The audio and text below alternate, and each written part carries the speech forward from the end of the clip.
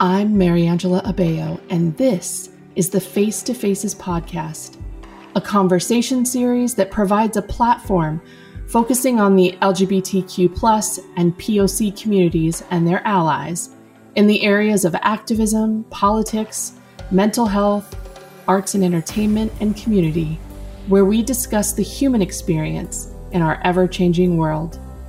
The goal of this space is to remind you that while you may have moments where you feel isolated or alone, there is always an incredible community of people here that is safe. We all connect to people at our deepest pains and our greatest joys. And in this space, we're here for those moments and everything in between. I'm so glad you're here. Take a seat next to me. It's always open. Now, let's lean in.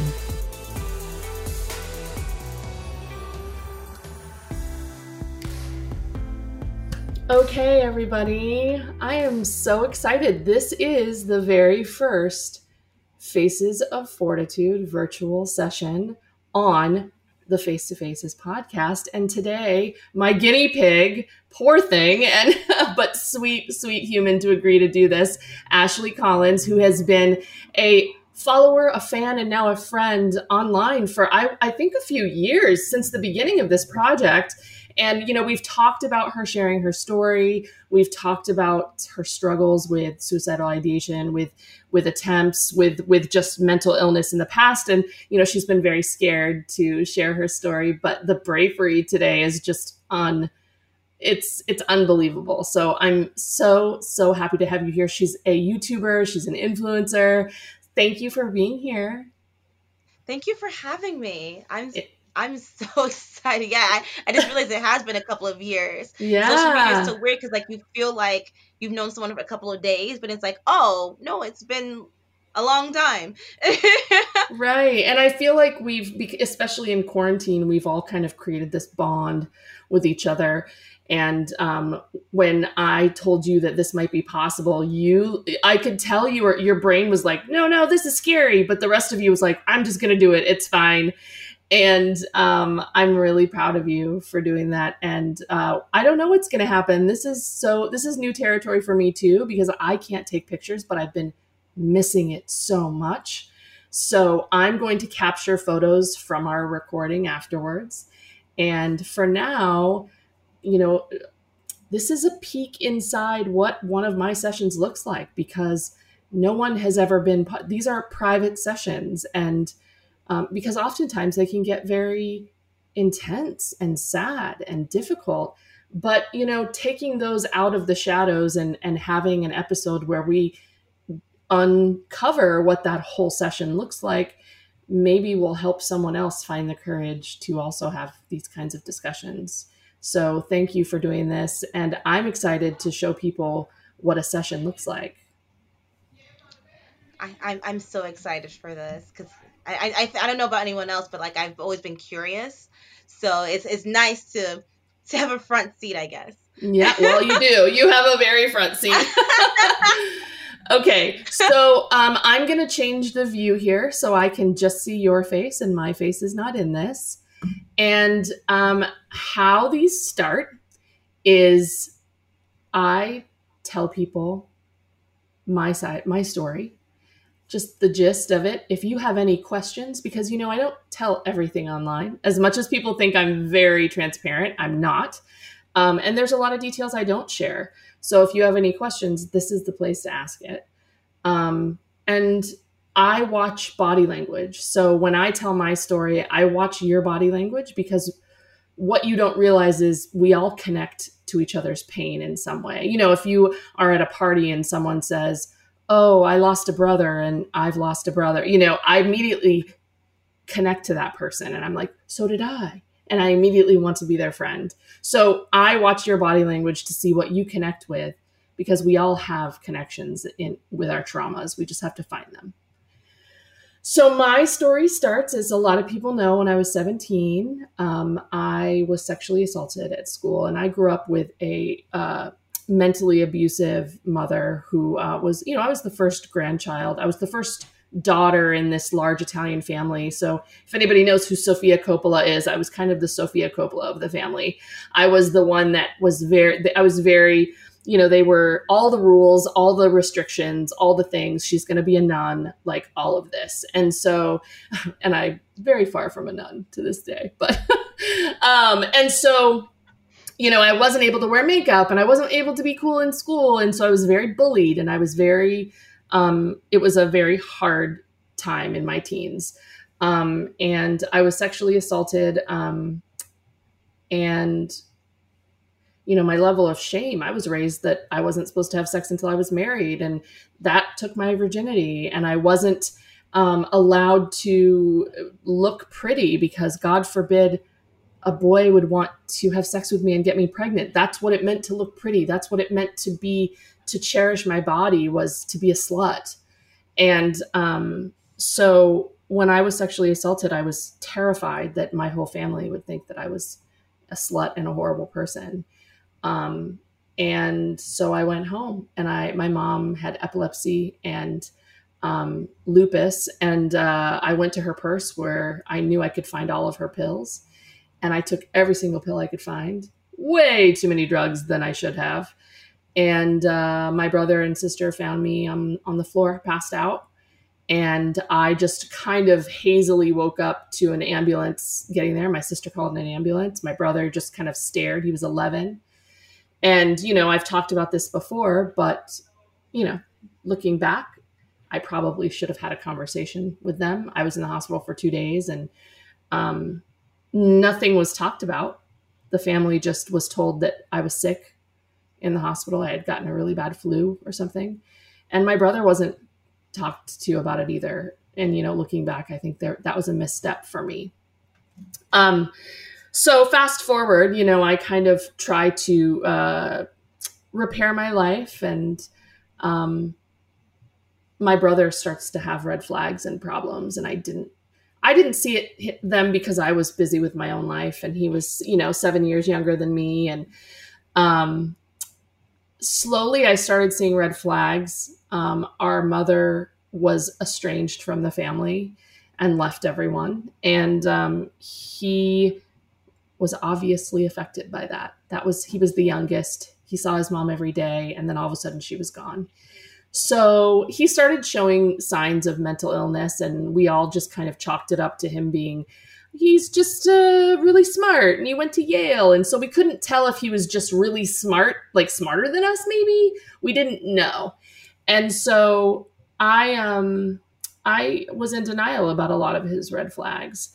And then one fated day in June, and there were a lot of red flags coming up to that, and I will share those if anybody ever wanted to hear them. But, you know, hindsight is 20/20, but you also can't live in those places of regret. So my family and I at the time were going out of the country on a vacation, and my brother emailed us. As I was on my way to the airport, I get an email on my phone, and it was just to me and my sister, and it was very like cool. It was like, hey guys, I'm so excited to be coming in a few weeks. He had a ticket to come home to visit us, and he had his bags packed, and he said, my bags are packed. I'm so excited to come see you.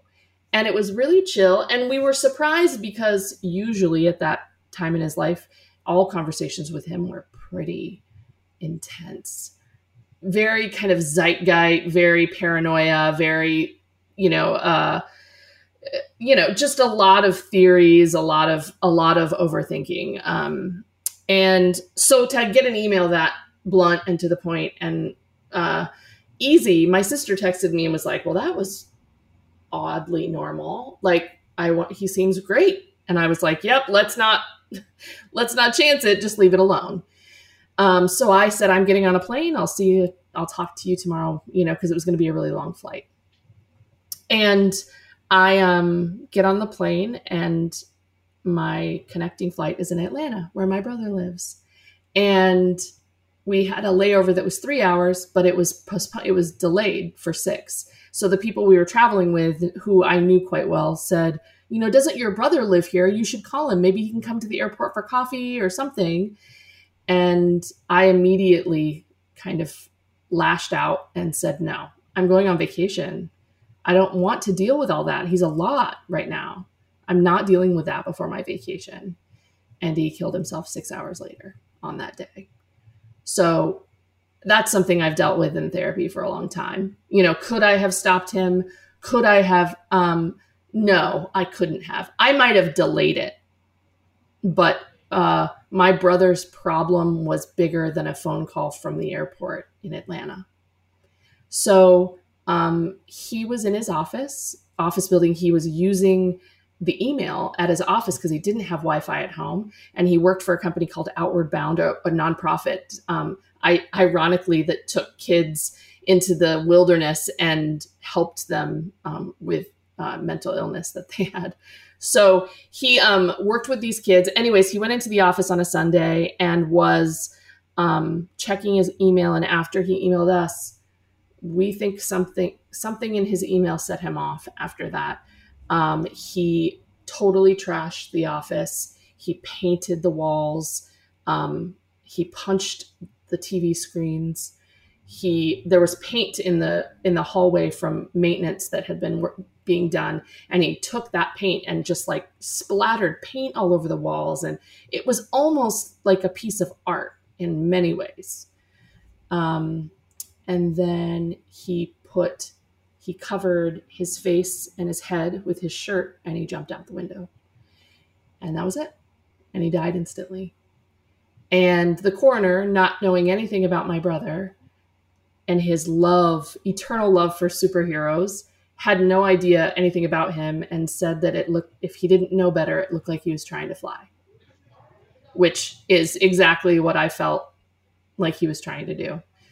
And, you know, a very long story short, that is what started this kind of path for me.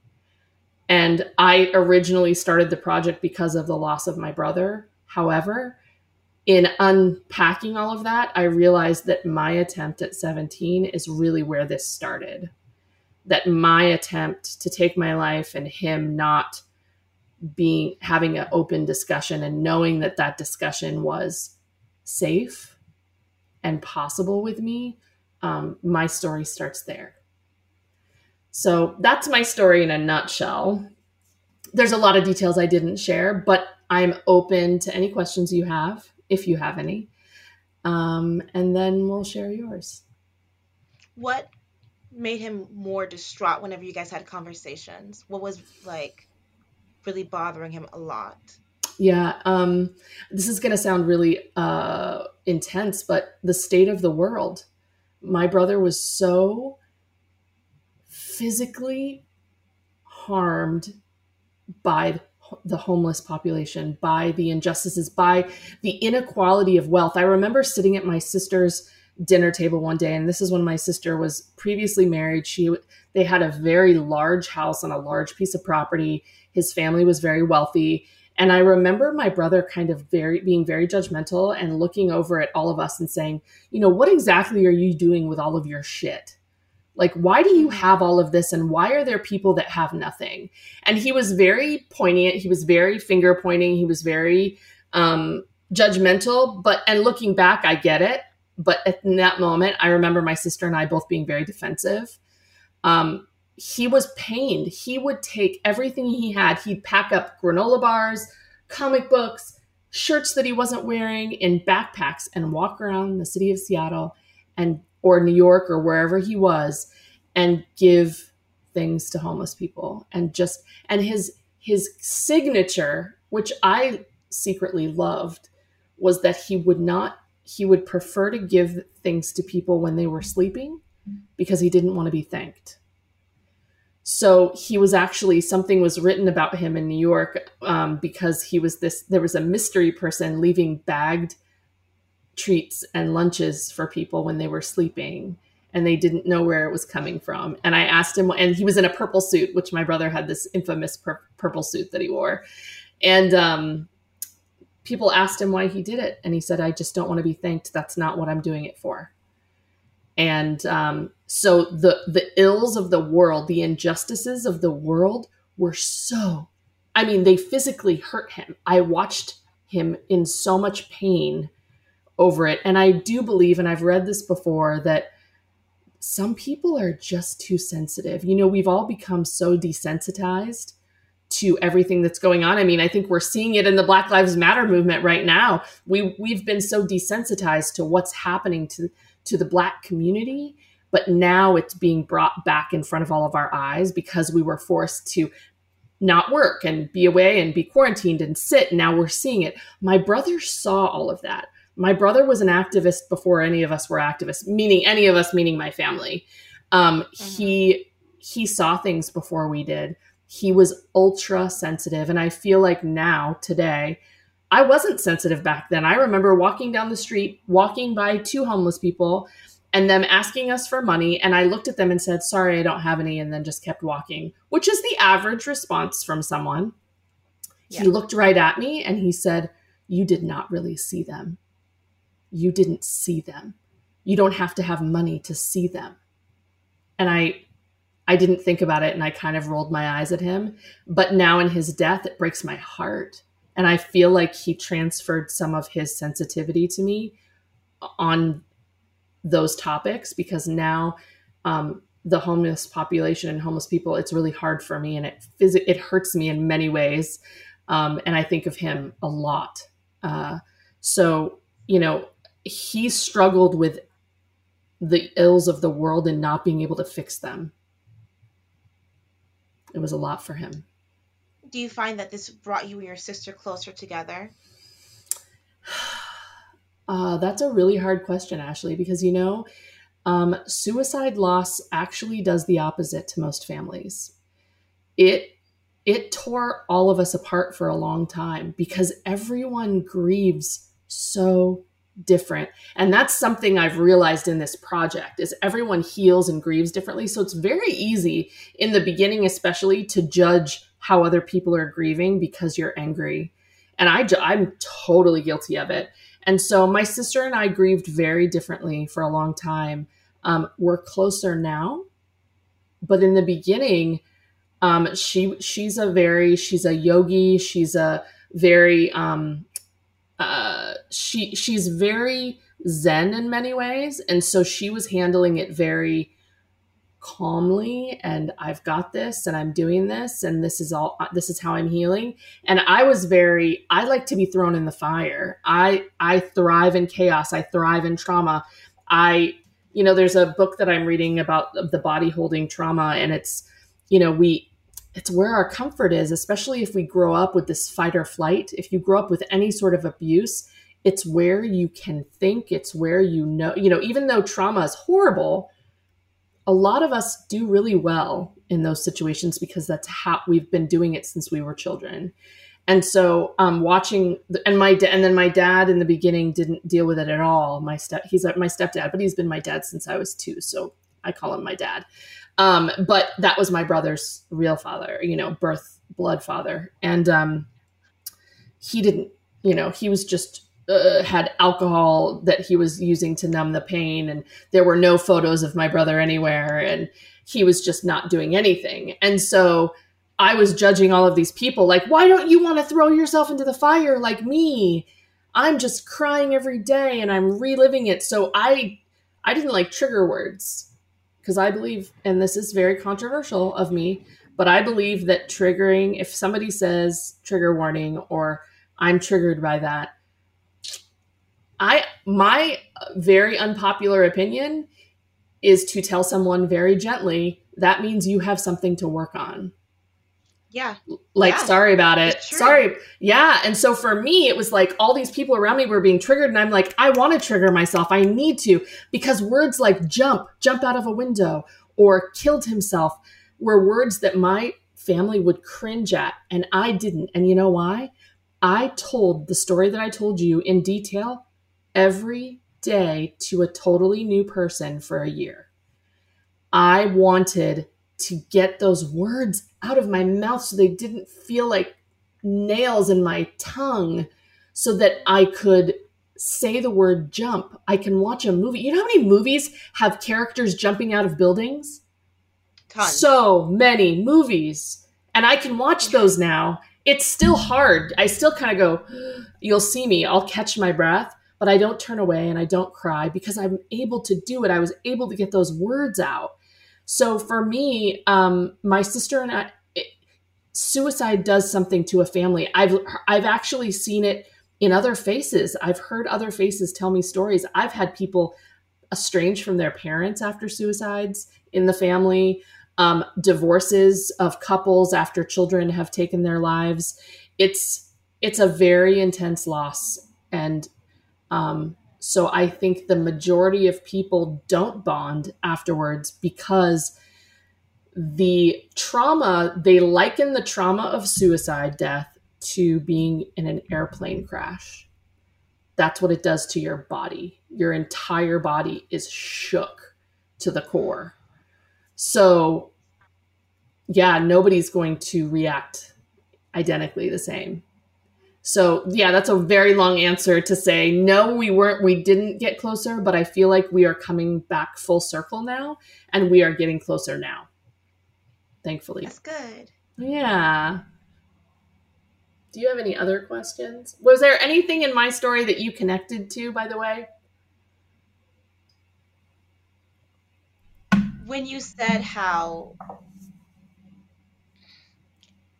so I've been really big right now recently online in life with how ripples work and how one small little moment, which you think is not important, affects so much later on in life.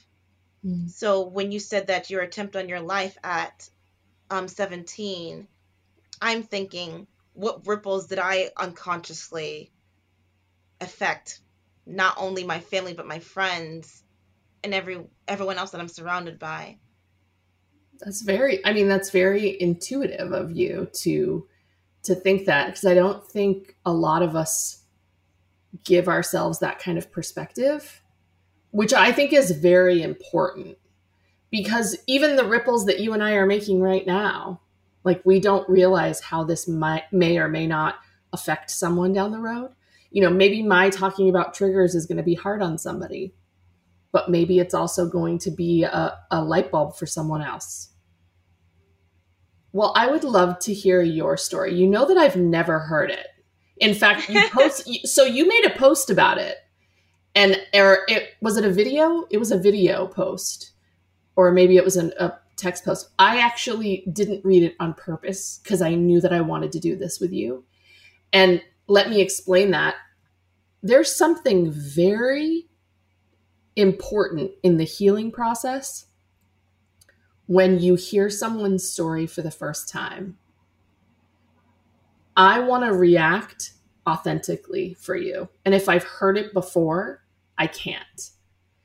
And so that's why I discourage people from telling me personally for my project, telling me their story via text, via email, having me read a post. A lot of people will send me their posts or their, here's my YouTube video, here's my this explaining my story. And I always respond the same way. I always say, I'm not going to read it or watch it. And let me tell you why. Because the moment that you are telling your story and I react authentically and you see my reaction, there's a chemical reaction psychologically that happens. You're able to see your trauma in my eyes, and you're able to see just how horrible it is. And that's really important. And something is lost when we do that over text or email. You know what I mean? You don't get to see the human reaction. Yeah. So, okay. So, where does your story, tell me, and as much history as you want. And also, this is what I tell everyone. Do not worry about timelines, because when we're talking about trauma, I understand that people go, oh, I missed something. Let me go back. Oh, but wait, I forgot this. Don't worry about it. You can jump around as much as you want. I will make sense of it. Okay. You can tell me history. You can tell me you have to know this in order to know this. You can do any of that. At this point, this is your safe space to share whatever you want. So, I feel like I'm very similar to you, where like I'm very open on social media, but I feel like there's so many pieces that are missing, and it's like it's not intentional, but no one really ever asks. But So this first started back in middle school. I want to say it was seventh grade. I don't think I've ever told anyone this story before. Um, Mm. I had slash have a best friend where she told me that cutting herself made her feel better, and I was like, I was a very unnecessarily stressed out kid. I so I remember one day I was like, let me just cut myself so I don't feel so stressed out anymore. And it didn't help. But um yeah, so that's where the self-harms kind of started. Um I feel like sometimes I kind of self-sabotage myself. I was talking to a friend today actually where I was like, I'm in this weird phase in life where I want to live. I want to see, like in a Marvel movie, I want to see what happens at the end of the credits. But if I die today, I don't think I'd be bothered by it. Mm. Most recently, um, I was having a very, very hard time sleeping. Um, and so one night I was like, fuck it. I'm just gonna drive to the bridge and jump off the bridge. And This was I hate recently? bridges. I hate bridges. But I was like, it feels appropriate because I'll be conquering my fear. So I got up, I wrote a suicide note, I emailed it to myself, and then I messaged a friend that I have on Twitter, and I was like, hey, if you don't hear from me in such amount of time, can you tell my family to check my email? Ashley, when was this? Um, this was in July.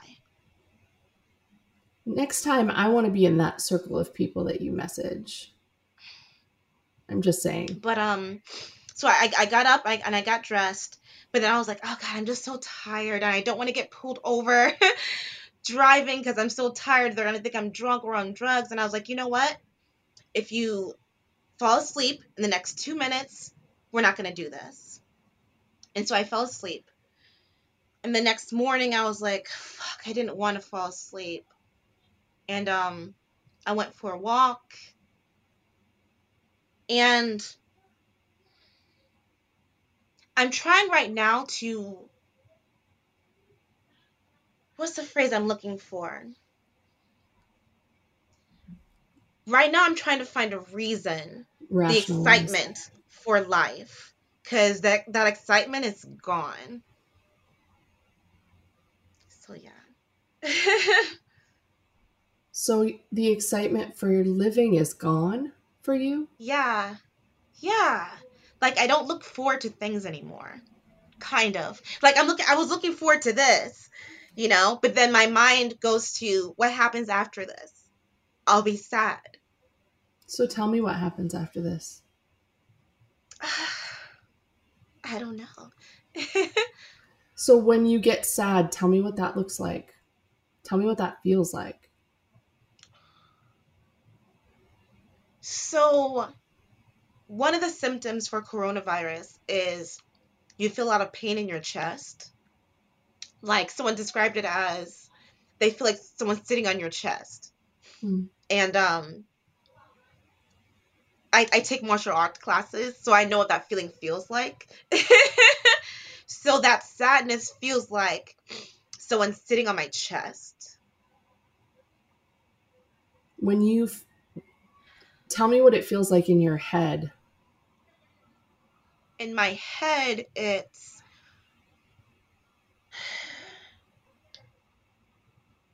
I hate I hate when people say stories like this when they're like, "Oh, I was such a good student in school." But it's true. I was a very good student. There was a study done recently where they interviewed college students who had a goal, they had a plan, and normally those people ended up being successful. And I was one of those students. I had a 5-year plan, a 10-year plan, and then nothing has gone according to what I had planned and I had written it down, you know? So a lot of it in my mind is trying to figure out what I did wrong and trying to correct it. But my history tells me that I can't correct it because I'm a fuck up. Am I allowed to curse? Oh my God, I'm so Oh, sorry. no, Am I allowed you're to very, curse? you know me, bitch. Listen, I curse all the time. It would be called, there would be fuck in the title if I could, so don't worry. So yeah. You're a fuck up. Let me tell you how blown away I am by this. You are so opposite. The way that you radiate out to people is, I wonder if you see it. When you make videos, when you talk to people, you're a light. Like you're more than a light. You're a sparkling light. Like one of those lights that have like a glitter thing over them. Like you are a light. Like the fact that you feel like a fuck up is, I don't want to I don't want to dismiss it because I get it. But it's shocking to me. It had to have come from somewhere. Did this come from somewhere? Um, I know you're not supposed to compare your life to other people, but But we all do. We all do. yeah. I compare myself a lot to my cousins. They're married with kids, um, houses, several cars, and I'm like, oh, I'm here with my $20,000 in debt, living back at mom's house, and that the oh God, I hate to say this out loud, but I do think that there's something very, not the word toxic, but there's something wrong with how growing up in a Black household where the standards are set where you have to do this, and if you don't do this, then what's wrong with you? For me, for growing up in my household, the standard was find a man and go to college and life will be good. And I went to college. I found several men, and life hasn't been great. And I'm like, am I doing something wrong? Am I not following the rules correctly? You know?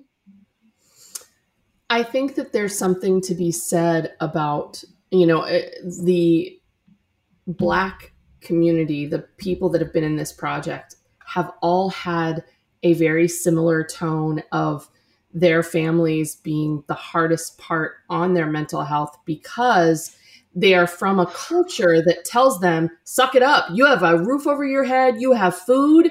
You have family. You have your health. You are happy. Yeah. There's nothing to be sad 1,000%. about. And And that's very dismissive. I feel like I get that a lot from my Black friends where they're like, at least you have your family. And it's like, it's nice to sit around at Thanksgiving and pretend that everything's okay. But we're all wearing masks. Right. Wow, that's very powerful. I think that also we are all so stuck. I'm older than you, but I was raised in a family of boomer parents that also were under the impression that I had to, be married and have 2.5 children and go to college and have a degree and do all of these things.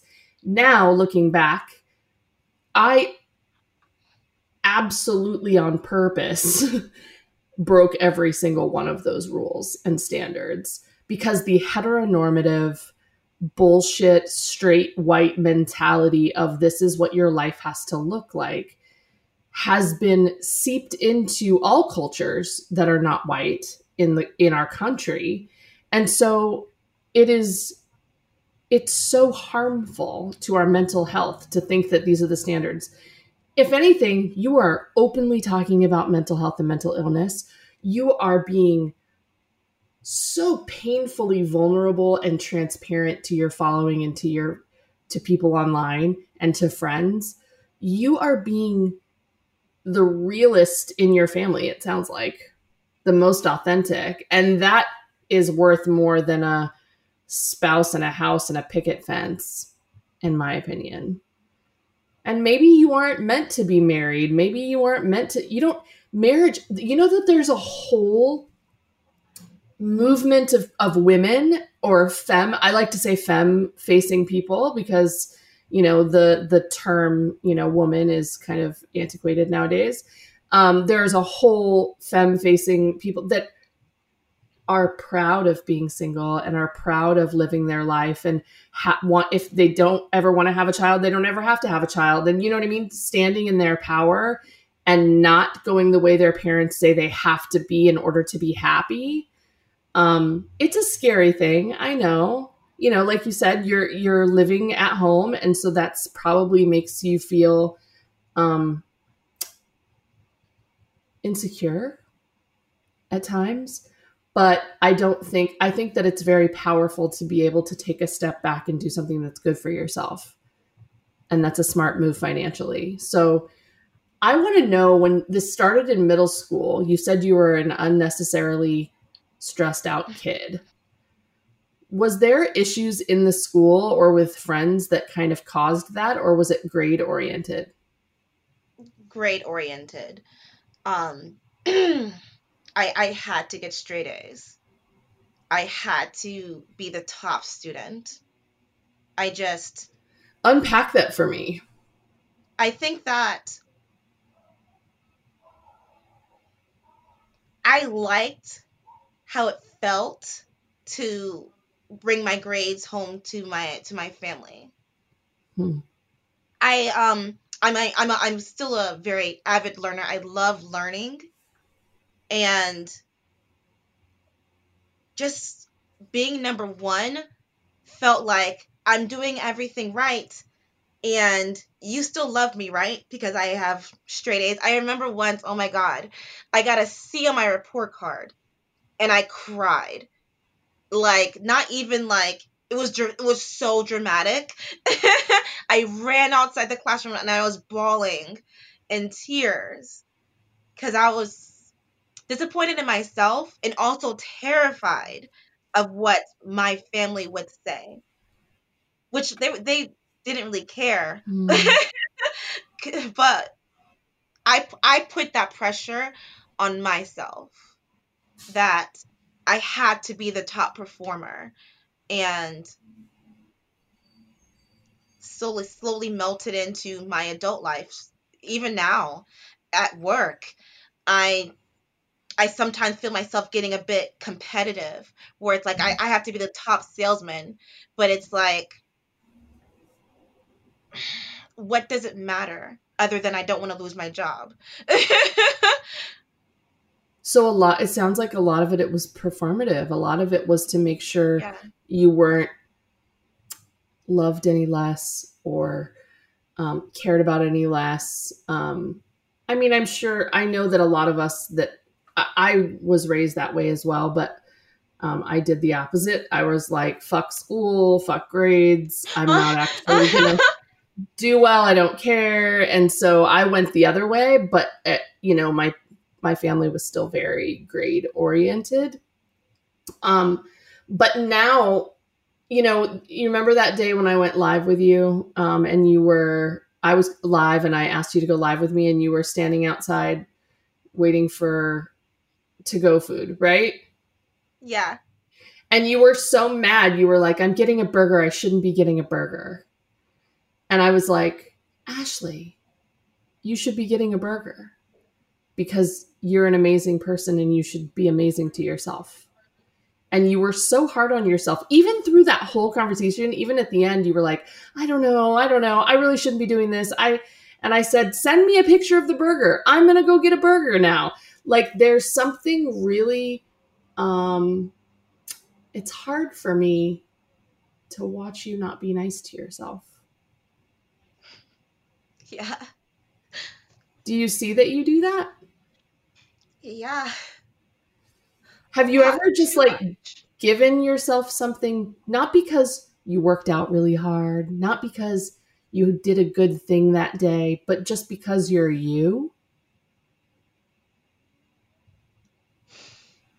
Have you? My So aunt I, told me actually once, she said to me, I've never met someone who's so hard on themselves like you are. And I don't mean to be hard on myself. I would like to be nicer to myself. I just don't know how. hmm. Well, I think the fact that you acknowledge it and that you see it and that you don't know how to do it is such a great step. First of all, I want to acknowledge that, because there's a lot of people that are hard on themselves that go, I'm not hard on myself. This is how we should all be. This is just my standards. This is just what I should be doing. I think that the fact that you see it is huge. You need to give yourself that first off. Um, the second part that breaks my heart is the fact that you don't see anything that makes you happy about your life right now. That you don't see any reason to be excited about your life right now. Because I see things that excite me about you. And I think I fucking know that there are other people in your life that agree with me, and people that follow you online, people that are your fans. Do you think your fans and people that follow you know that you feel this way about yourself? I mean, until now they know, but I think yes and no. Um, it's weird, and maybe you can talk about this as well.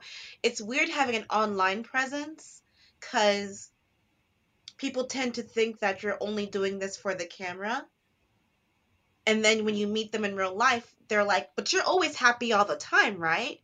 And it's like, it's mm, not an act for the camera. This is who I am. And there's a lot of judgment in real life. Um, there's a lot of trying to set boundaries online, but people thinking that you're being a bitch. I So, know all about that. That is so hard, right? right? Well, because we want to be loved and we want people to love us, but when you have this online presence, people also, especially people that have less going on in their lives than maybe we do, think that because you have a short conversation in your private messages that you're best friends. And then boundaries are crossed, and it's really hard. I follow somebody that's a hairstylist that has a pretty big following, and she was posting about a client that met her online and then came in and started being her client, and this person really crossed a boundary with her and started sending really inappropriate messages, and it was like, oh shit, like how fast that can happen. And I think that it puts us in a hard position, but I think what I've always tried to remember, and maybe this will help you, maybe it won't, is that at the end of the day, this space is mine. Hmm. My space, my messages, my project, it's mine. I make the rules. I decide things. And if somebody doesn't like it, that's fine. If somebody wants to judge why I'm doing it, I don't have a lot of trolls. God, knock on wood. I have like two, in 3 years, I've had like two trolls ever, two. And I think one of them might be my mom. I'm not sure. No joke. Oh I've my had God. two trolls ever send horrible messages. Most of them have to do with my weight and if I'm, how badly I'm profiting off people's suicide stories, which is hysterical because I don't take a Oh cent from wow. anyone doing anything. But, I think that it's really easy for people to attack, but I have to always remember something that Brene Brown said. And do you know who Brene Brown is? Of Of course. course. A lot of people, I just met somebody that didn't know, and I was like, sorry? Okay. Um, Sorry.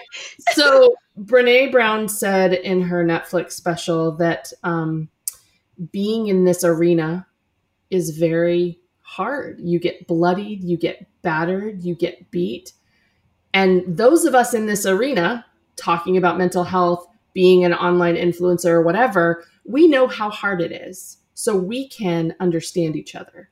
When someone from the outside comes in and voices their opinion about what you're doing, if they're not in this space with us doing it, their opinion doesn't matter because they're not getting dirty and bloody with us.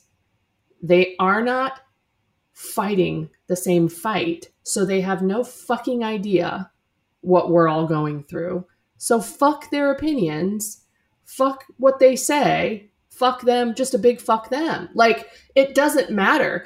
And, you know, that classic phrase of your opinion of me is none of my business. It's true.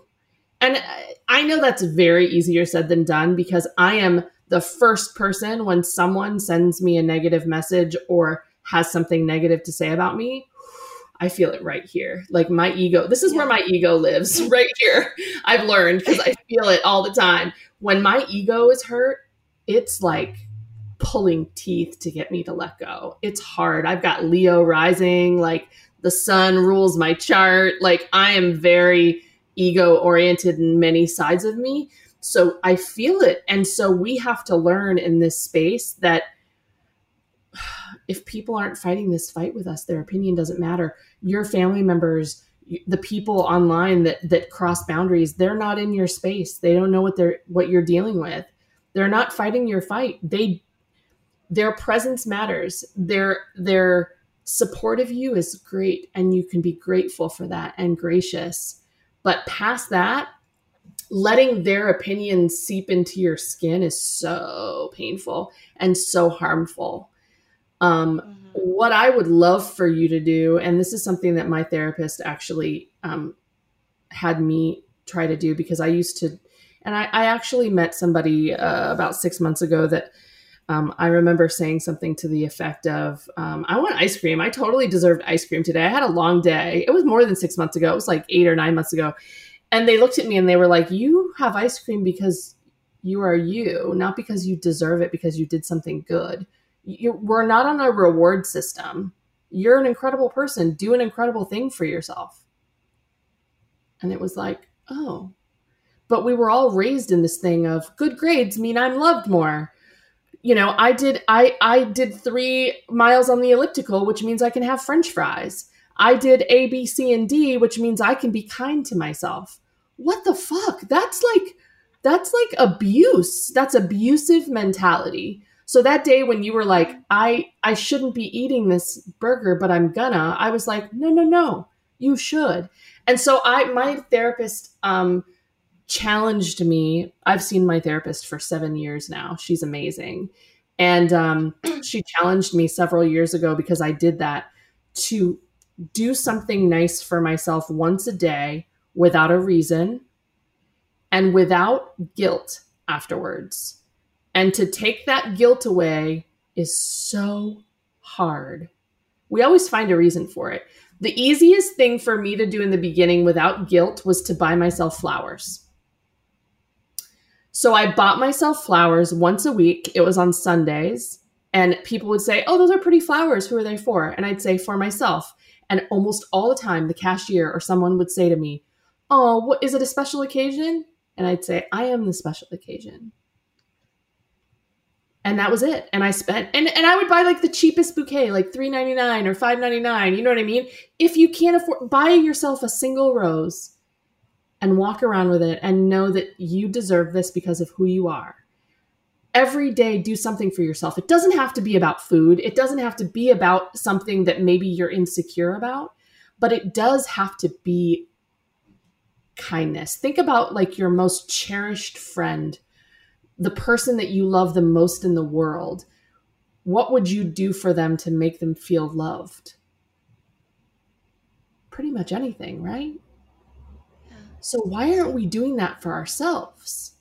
I look at you and I look at how much you put online. I look at these interviews that you're doing with these amazing community leaders. I look at the energy that you give your followers, and I'm seeing such a generous, good-hearted person that wants to give people so much. that's not giving it back to themselves. And it's like, Yeah. well, what are you doing? Like, it's hard. You can't just turn on a dime and say, I'm going to start treating myself like a queen, because that doesn't happen. I know that's hard.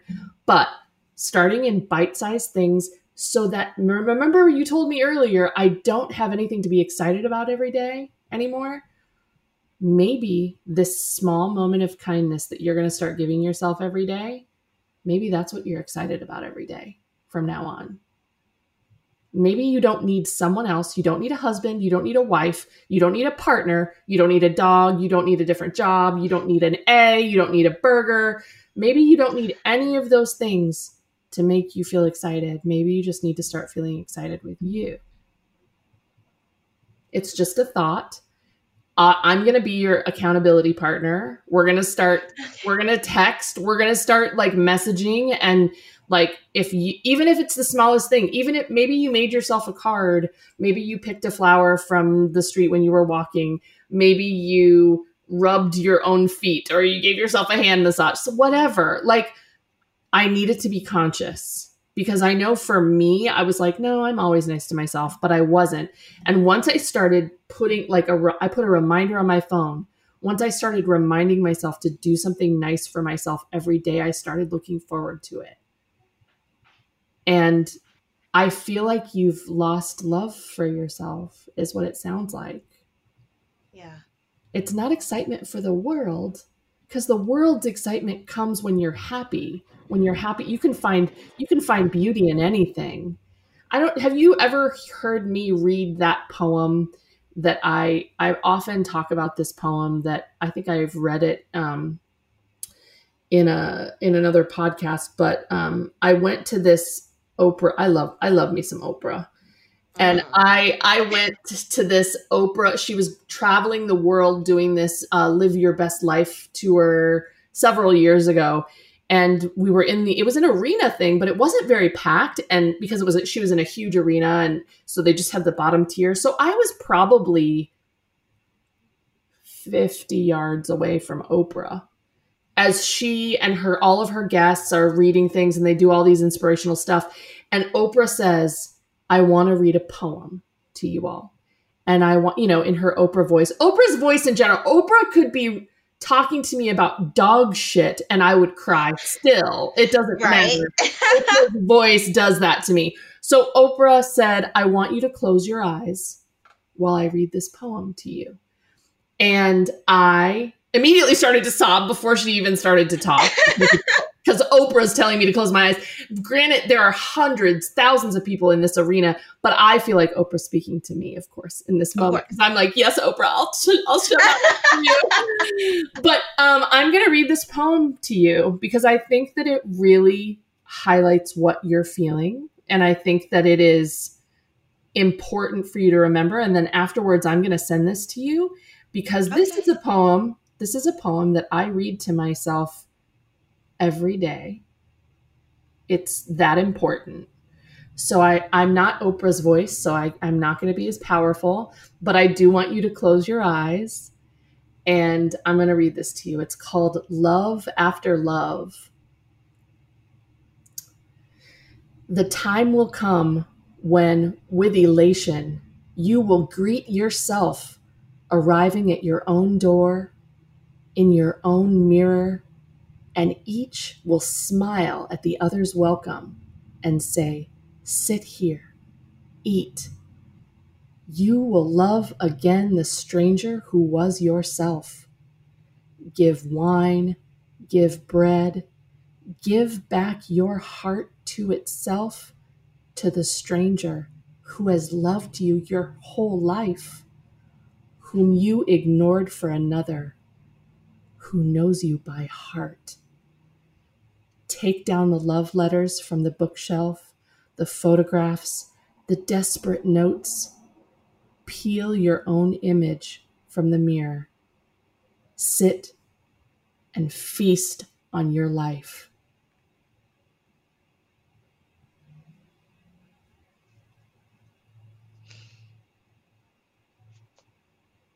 I don't think I've ever heard you read that. I'm sorry. Oh, well, then I'm glad. Good. That makes me happy. It's beautiful, right? And can you imagine Oprah saying that to me? I was a snotty mess. Can I I say mean, something like a sobbing. little cheesy? Yes, please. Okay, so like my happy place is it's gonna sound so lame. Oh my God. It's So not. when I'm really, really stressed out, I imagine myself with a huge studio audience and This is not I cheesy, by the have way. I'm here for all of this.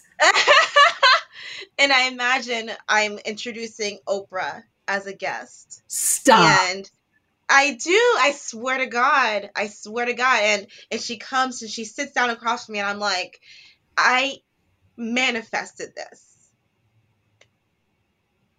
Well, then I was definitely supposed to share that with you today.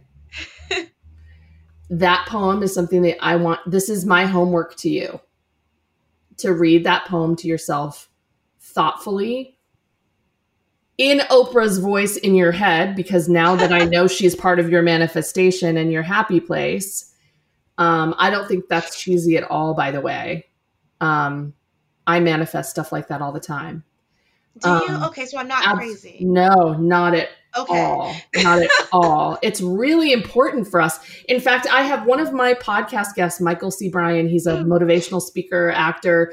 He told me to do something the other day with my journal, and I've been doing it. He said, if you want to manifest, I want to manifest a really nice trip for myself to finish the book. And I'm manifesting what I want my house to look like when I'm successful. You know what I mean? Like I want to own a home that's beautiful and like full of glass and plants. And he said, I want you to write a letter to yourself, thanking yourself because it's already happened. And I was like, what? And he said, walk through the house, walk through the Airbnb on your trip and explain to me what it looks like in this letter. And then read it every day. This is not in past tense. This is present tense, like you're there now. You're sitting in front of Oprah. The crowd has just quieted. So write that down and read it to yourself in present tense like it's happening. Manifesting, having those moments where you read that out loud outside of your head and live in that space for a minute is going to elevate your vibration and take you to a place where you wish you could be. It's going to give you that feeling for a few minutes a day, which is so powerful for all of us. You know, they say there's power in connection and touch and love with people, but there's always also power in how we speak to ourselves, how we speak to others, how we say things outside of our heads. And so I think the biggest, and I think anybody listening to this will realize, the biggest thing that you're dealing with is you've been speaking lovely to everyone but yourself. And so that sounds like that's the main thing that has to change here. Not that I'm dissecting you or making you do all of these things for me, but I do think it would help because I knew it helped. I know it helped me, is doing something nice for myself every day, no matter the cost, you know, just even if it's the littlest thing, even if it's making yourself a cup of tea, turning your phone off for 30 minutes and sitting outside and letting the wind touch your face. Say, this is my time. I'm not going to talk to anybody. I'm just going to be with myself. That's also a gift to yourself. So between that and saying this poem every day, I'm hoping that you can find some excitement because what you did today was brave. This session was brave. Thank you for having me on. This is... What you did is brave. And I want to tell you something, and this is what I tell everybody, ask anybody that's had an in-person session. Okay. You're going to feel tired. You're going to feel like you shared a lot and it's going to be exhausting. And you're going to be like, why am I tired and cranky tonight? Because you need to do something nice for yourself because you did something brave. And the moment that you tell yourself, I don't deserve it, or I didn't do enough today, the voice that I want you to hear in your head is not Oprah's, it's mine, saying, no, you don't have to deserve this. You just have to do it. So tonight, I want you to do something nice for yourself because you did something brave today and you were you. You didn't do something that deserved it. You were brave. And that's vulnerability is bravery. And whether it's going out and getting like soft serve from McDonald's or, you know what I mean? Get some ice cream, like treat yourself, because it takes bravery to be vulnerable and to show people things that are difficult. So I'm here to be your accountability partner. And I don't do that with all my faces. You can ask them, or else I would not have the energy. But I want to do this with you because I'm going to get emotional, but I don't want to experience the world without you here. Are you kidding? Oh, don't say that. No, don't but I mean, say that. thinking of you doing that in July and knowing that you and I connect online all the time and knowing that I didn't know that is heartbreaking to me. It's heartbreaking. So I don't want you to ever think that you're alone, because you're not, because you have this community and you are officially a face. You're officially a face of Fortitude. You're officially a member of the community. So there is no more, I don't deserve this. There is no more, I didn't earn this. There is no more, there's nothing to be excited about, because you are officially an exciting human without all of this. But now you have a family. Thank you. You're welcome. Oh, God. You're going to make me plan a trip to Washington now. Whatever I have to do to keep that going. You guys are crazy out there. You guys protest way too hard. I'm like a mild protester. Ooh, girl, I'm a level 1 protester. Y'all are level 20. We are, right? We had all of our car brigades get arrested today. Like oh my God. It was a lot. I was just texting somebody right before your session, sending money to people to help bail out these people that got arrested. It's a lot, but you know what? We are here for it. Seattle is on the map. So yes, please come visit. And more importantly, I'm celebrating you, and I hope that you will celebrate you. Thank you for being part of this, Ashley. Thank you for having me. Thank you for being a face.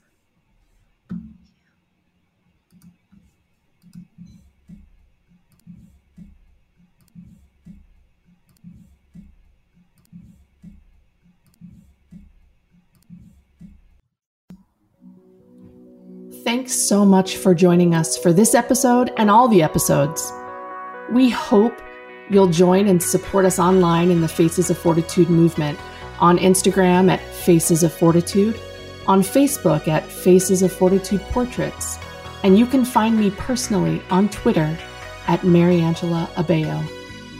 If you'd like more information about the Faces movement, or have an idea for a topic or person you'd like to see on the podcast, please email us at booking@facesoffortitude.com.